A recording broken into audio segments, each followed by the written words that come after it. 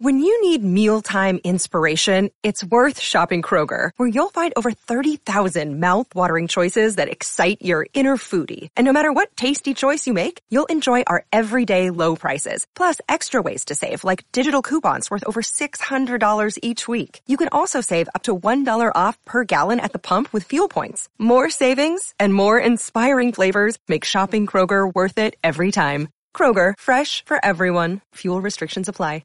Another day is here, and you're ready for it. What to wear? Check. Breakfast, lunch, and dinner? Check.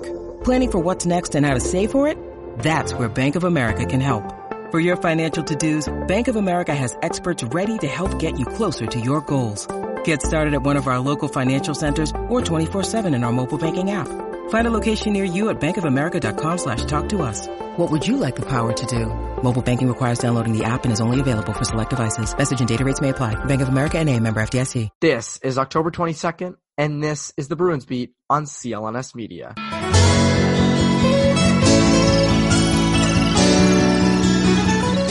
And welcome back to the Bruins Beat on CLNS Media. My name is Evan Marinovsky, and welcome back to Bruins Talk. Once again, back for another week.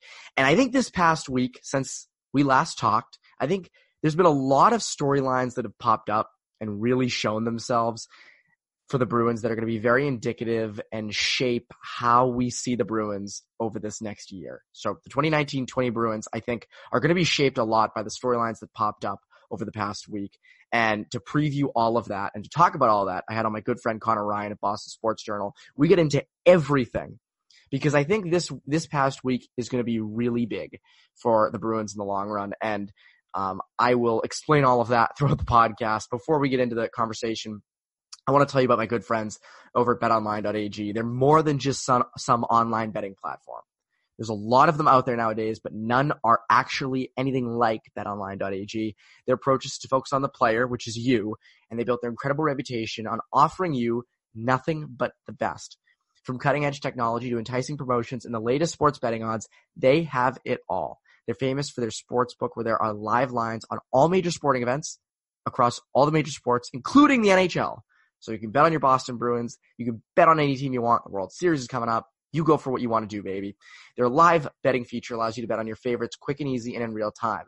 If you would like to bet on any games, but especially the Bruins, if you'd like to bet on the Bruins or any of your favorite sports, use my personal promo code CLNS50 at clnsmedia.com/NHL Bruins to get 50% cash back on your first deposit. Again, that's promo code CLNS50 at clnsmedia.com/NHL Bruins. If you guys like to keep this podcast free, which I hope and imagine you would, go there and take advantage of this great opportunity. That's betonline.ag. All right, so let's get into it. Here's my conversation with Connor Ryan. And we're here with Connor Ryan. Connor, what is up? Nothing much, man. What's going on with you? I am fully immersed in Bruins season. We were talking before we got on and recording that the Blues are coming up. So a big thing is reliving the Stanley Cup of last year. And we both refuse to talk about that, at least this week. Maybe next week I might have to talk about it. But this week, on this episode, we are not talking about it. We are not going into the Stanley Cup. We're not going into the Blues. We're sick and done, sick and past that, all that stuff. So this is going to be a show where we don't talk about that. So if you wanted us to talk about last year's Stanley Cup, if you wanted us to preview the Blues, find a new podcast to listen to. Exactly. And also, I mean, they got like 3 days off in between games, so you're going to get a whole bunch of that anyway over the next couple of days. Be on Twitter or anywhere else. So get ready and gear up for it. Yes, I think this episode we're talking about today is actually much more interesting. So the Bruins had an interesting week. Won some games, lost some games. Biggest takeaway I had from the week was the Bruins are top heavy. And obviously that's not very original. Everybody thinks it. Everybody knows it. The top line is scoring at this incredible rate. Pastrnak is leading the world in goals right now. The guy cannot stop scoring, which makes me think maybe it's time to put him on the second line. And one of the best cases I saw for this, Kevin Paul DuPont had a column in the Globe a few days ago. And And it's the last two paragraphs of his column that I thought were really, really interesting and an intriguing point in moving Pastrnak down, because obviously everybody wants production spread out, but this kind of makes it a little bit more urgent. He says GM Don Sweeney, in hopes of bolstering second line pop, the last two trade deadlines has surrendered 5 draft picks, first, second, a pair of 4th rounders and a 7th rounder, and dished away prospect Ryan Donato for the likes of Rick Nash, retired, Marcus Johansson in Buffalo, also has 7 points in 9 games, and Charlie Coyle. Time to see what Pastrnak can do on a different line. Look for answers now rather than in February when asking prices run high and time is running out. I think that's a pretty good case for why Pastrnak should probably be on the second line. Absolutely. I mean, when you look at just the track record, and, you know, we've talked before about how hesitant Don Sweeney's kind of been in the past when it, you know, in terms of getting rid of assets. And you have this conversation every year once we get to January and February where it's like, all right, time to, you know, we hear all this stuff about guys like Vakanainen and Studnicka and all these, you know, blue chip prospects that they have. You know, will he, you know, trade one of those guys or anything like that? And Sweeney's been very hesitant to move those guys, and especially, you know, a first round pick. Like we saw what happened when they traded for Rick Nash and how desperate Sweeney was to get back into the first round, because I mean, I think the Bruins, you know, are well aware of when you get into that first round, whether it be, you know, a top 10 pick or, you know, getting a guy like McAvoy in the middle there or, you know, anything like that, you can find value just about everywhere in that first round. So if you're the Bruins, you know, if you're able to avoid kind of falling into that, you know, routine of, you know, having to look elsewhere for talent, especially top 6 talent in January and February, you know, it makes so much sense that you'd rather have, you know, see what Pastrnak has there and whether he can help you out before giving up those assets, or, you know, hedging your bets on, you know, a guy who, you know, it's worked out in the past with, you know, a guy like Johansson who helped on that third line, but say they spring a trade for a guy that thinks can be a top 6 answer and he doesn't pan out. Well, you've already given him a bunch of assets. Again, the window for this team is very, very, very limited. So if you don't, you know, strike gold on one of these guys, it really, really, really set you back. Like I don't see why you wouldn't at least see what you have with Pastrnak down there first before you start exploring those options. Because you look at the guys who could be available by February if they aren't traded beforehand. I mean, you obviously have the Taylor Hall argument, which seems like he's going to be the Mark Stone of this year's trade deadline. Got like Chris Kreider, who's been in, you know, the trade rumor mill for years now, it seems, and especially based on how that Rangers team is looking. He's a guy who, again, New England guy, BC guy, makes sense. Of course, so get ready for those talks. So it's all shaping up that, you know, the way that it's looking right now, it's going to be the same old routine where the Bruins are going to be looking for top 6 help.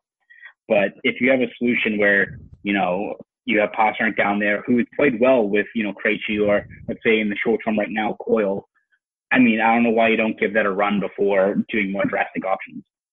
Yes. I mean, switch guys around, put guys in different places, and give it a little bit of time. Don't do it, you know, Cassidy has a habit to switch right back to it in mid-game. Give it time. You know, I see no reason why they can't move Pastrnak down to that second line, because so this hits at my next point. By the way, you mentioned the Kreider thing coming here, being a hometown kid.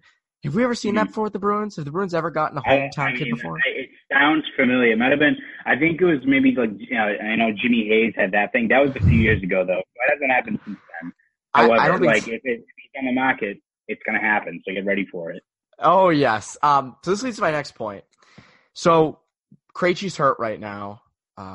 If Pastrnak were to move down, it would be DeBrusk, Coyle, Pastrnak, which is a solid line. Now, Coyle has not done much to start the year. I think that 2 assists right now. Pete Blackburn brought this up to me in a prior episode, and I thought it was a really good take. He said, this could be Krejci's final year with the Bruins, because the Bruins Coyle might have a breakout year. They give him the money because Krejci, this is his last year on his deal. And Coyle, this is also his last year on his deal, if I'm correct. Nope, I'm not. Krejci has more than 1 year. He's got one more year left.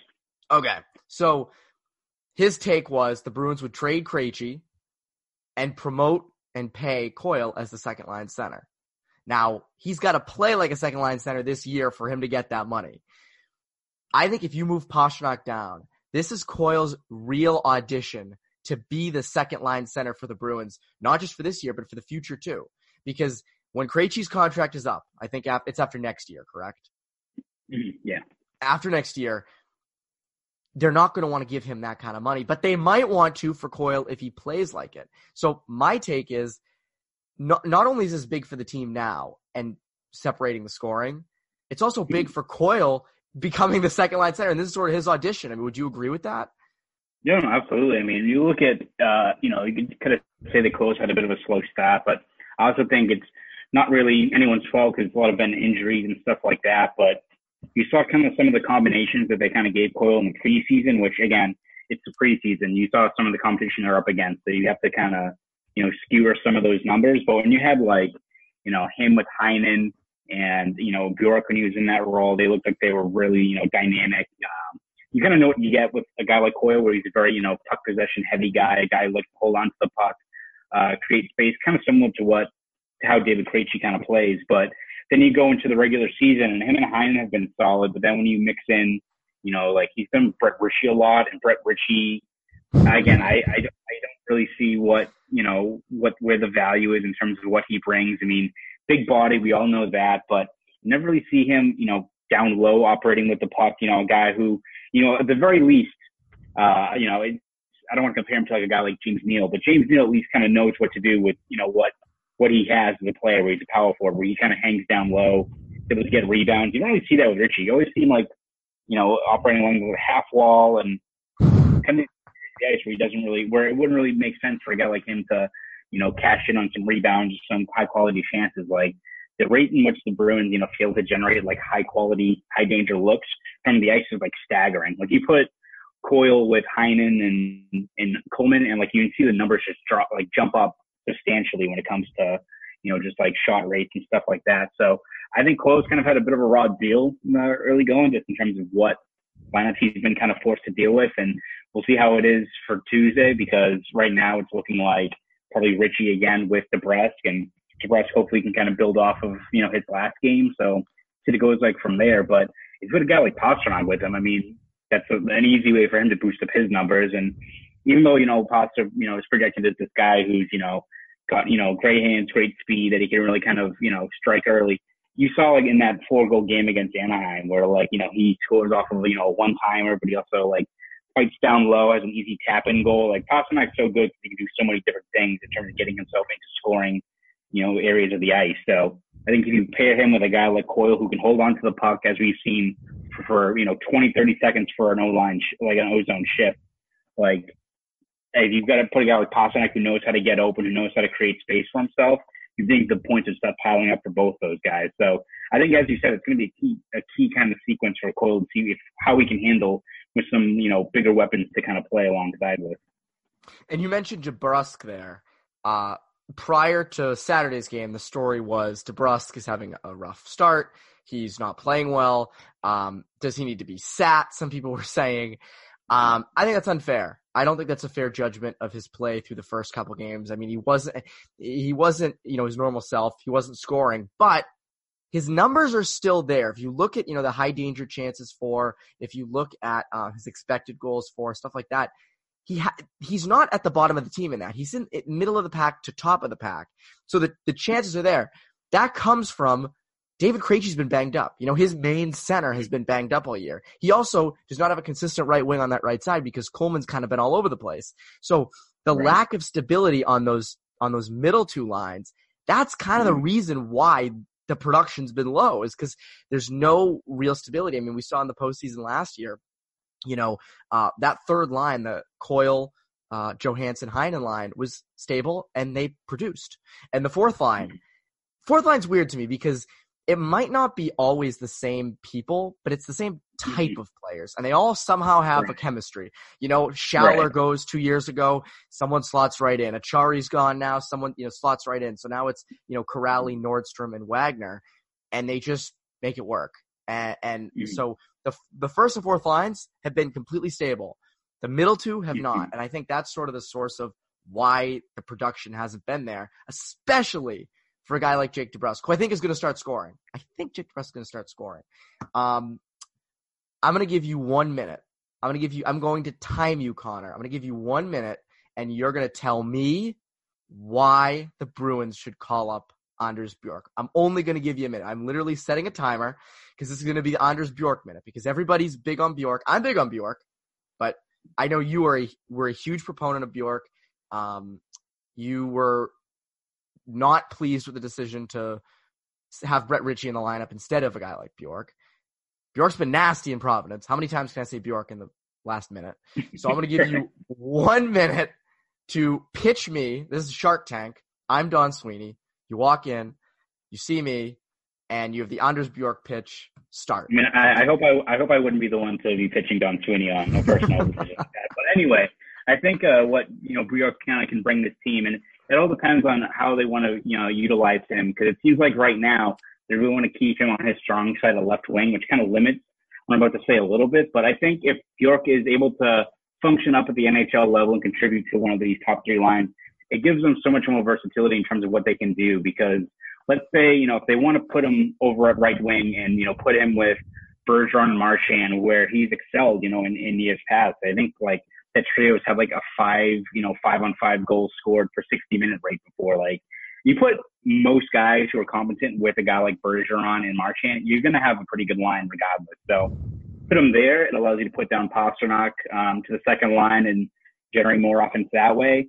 If Krejci comes back and you want to put, something where it's put Bjork at left wing with Coyle and ship Heinen to the right, which he's able to do, then you have a line that was probably their most effective line during the preseason. So I think in terms of right now, you're kind of stuck with, some players where it'd be like Ritchie, where you don't really know what his role is. Backes, you really don't want to take anything off of that, fourth line role. So bringing in a guy like Bjork, who's excelled down in Providence, as you said, and able to kind of put him in spots where it's either first line, second line, if need be, third line, he can excel in any of those areas if he kind of hits the potential, the ceiling that he's kind of set for himself as a guy that can kind of contribute up at the NHL level. I gave you a minute 32, and you know what? You successfully pitched me. No, I think that a guy like Bjork is the perfect fit for a guy to throw up on the top line next to Bergeron and Marchand because, give this kid a shot. Give this kid a real shot with a real line. Bjork's got skill. That kid is good. Don't just throw him on the third line. I mean, with Coyle, like fine. I'm okay with that in theory. If they wanted to move Heinen up instead, sure. I don't really know who you're going to put instead of Heinen on that line with Bjork and Coyle, but go for it. But don't just throw him in the lineup somewhere. Don't throw him in for a game or two. Say, you know what? We're going to commit to this for a couple games, 3, 4, 5 games with Bjork, with Marchand and Bergeron, and go for it. Try it. This kid's good. This kid is good, and he's killing it at the Providence level. Why not? Now it seems like the time, and it's also the beginning of the year. Like, they're in a good spot in the standings. They've gotten points lately. Try it. If it doesn't work out, it's the beginning of the season. I know everyone says take all 82 games seriously. But come on. It's the beginning of the season. Try it out. Look good in the preseason. Looks good in the AHL. And kind of like Kevin Paul DuPont said, if they can find a way to – if Pastrnak goes down to the second line and the second line starts scoring, and then a guy goes up to the first line and the first line continues to score, maybe not at the same rate, but still scoring, right. You maybe don't have to go out at the deadline and spend an arm and a leg for someone. You can just get a depth piece if need be. So that's what I think on that whole situation with Bjork. And your pitch to me was incredibly, incredibly good. You should go on Shark Tank, Connor. There should be a Bruins Shark Tank. Absolutely not. But thank you for your endorsement. I appreciate it. That show is quite the show. So we've covered the top lines. We've covered moving lines around, all that fun stuff. Ty Anderson had a part in his column after the Tampa game. Bruins lost to Tampa in a shootout. Quite intense. Gotta love. I love your tweet. I loved your tweet during. I think it was during overtime. You said like, "Mr. Bettman, I don't feel so good," because it was from June when those games would go to overtime. And so, but the shootout was crazy. And Ty had a thing in his column after the fourth. I think it was 4-3 loss or overtime loss. Excuse me. Where he said, "What's worse or what's better for your team's future?" Losing like Tampa did in the playoffs last year or losing like Boston did in the playoffs last year? What's better for your team's long-term success? I think Well, Ty said it's Tampa's. Tampa's is better for the long term. I mean, you look at the 2010 Bruins, they lose after being up 3-0 on the Flyers. They win the cup the next year. They were motivated. Players said that. Teams typically don't a lot of times come back from a Game 7 Stanley Cup final loss. It's not done often. So I think the better loss or the more helpful loss for the future is the Tampa one. I think that totally wakes them up. I mean, they're my cup pick this year. The Bruins are not. What do you think on that? Because that's a cool hypothetical. I thought that was a really cool hypothetical question. Yeah.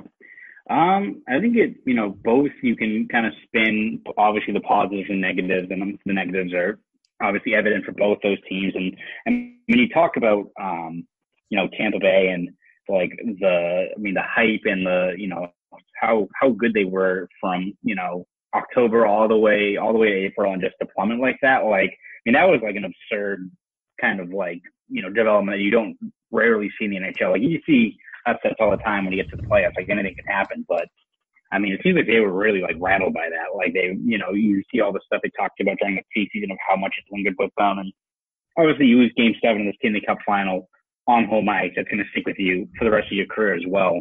I think in terms of a long-term thing, I think if you want to make the case for the Bruins, like at the very least, when you got a team where you have so many younger players who are, 21, 22, 23 years old, to go through an extended Stanley Cup run like that against tough competition, against teams that are all kind of threw a little bit of different stuff at you. Like, what Toronto's strengths are, how to match up against those guys.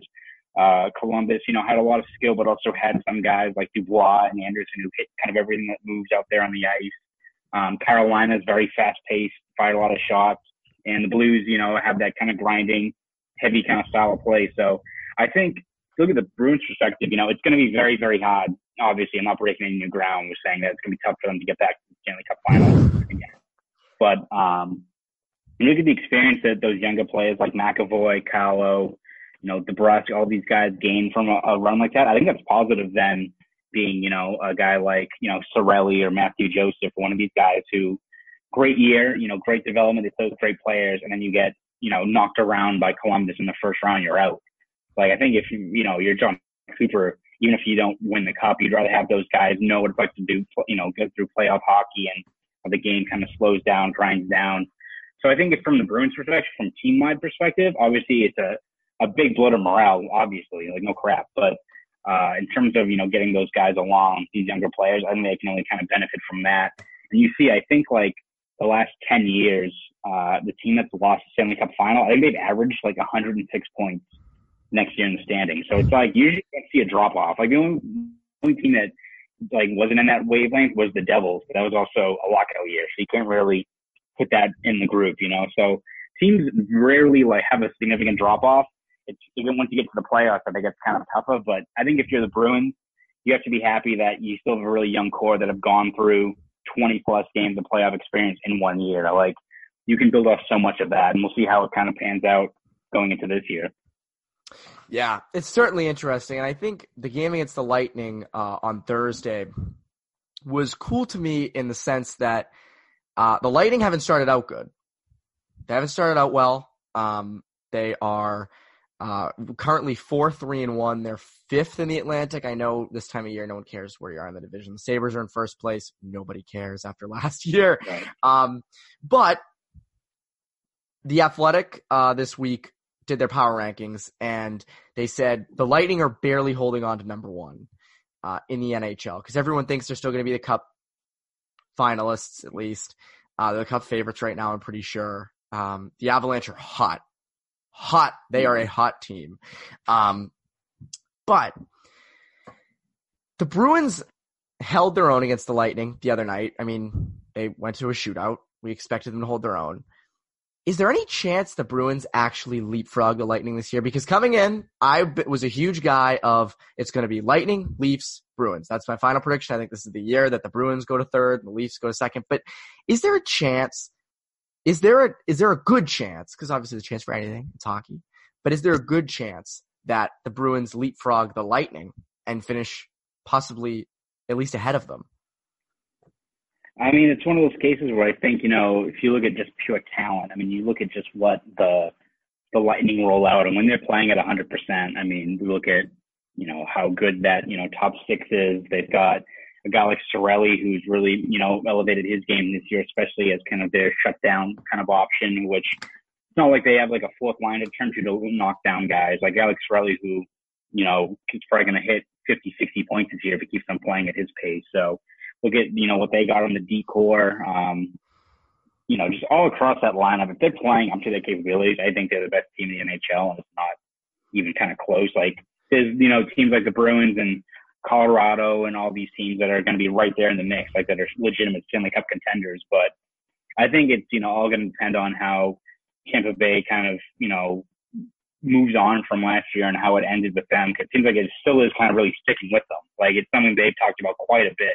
You're hearing more of the Tampa Bay Lightning talking about getting past this first round exit than you have the Bruins talking about, you know, Game 7 last year. Like, it seems like you'll hear that this week, though. Exactly. Yeah, exactly. You know, they have to get ready for it again. But I know it's going to be what, you know, we've heard back in September, where, you know, the page is turned, looking forward. And you just look at everything that's going on in Tampa Bay with how they're still talking about how much that series affected them, and how there's multiple games where they're not playing up to, you know, what capabilities of what you usually see from a team like this. I mean, they've really been like on the wrong side of, like, you know, shots on goal, and they've been really like dominated in quite a few periods of play so far. So I think you look at, you know, both the Bruins and Lightning, if they both play up to their capabilities, like, the case could be made that the Bruins, you know, could have gone, you know, 3-0-0 this week against, you know, two really, really good teams, you know, with Tampa Bay and Toronto. It's just, you know,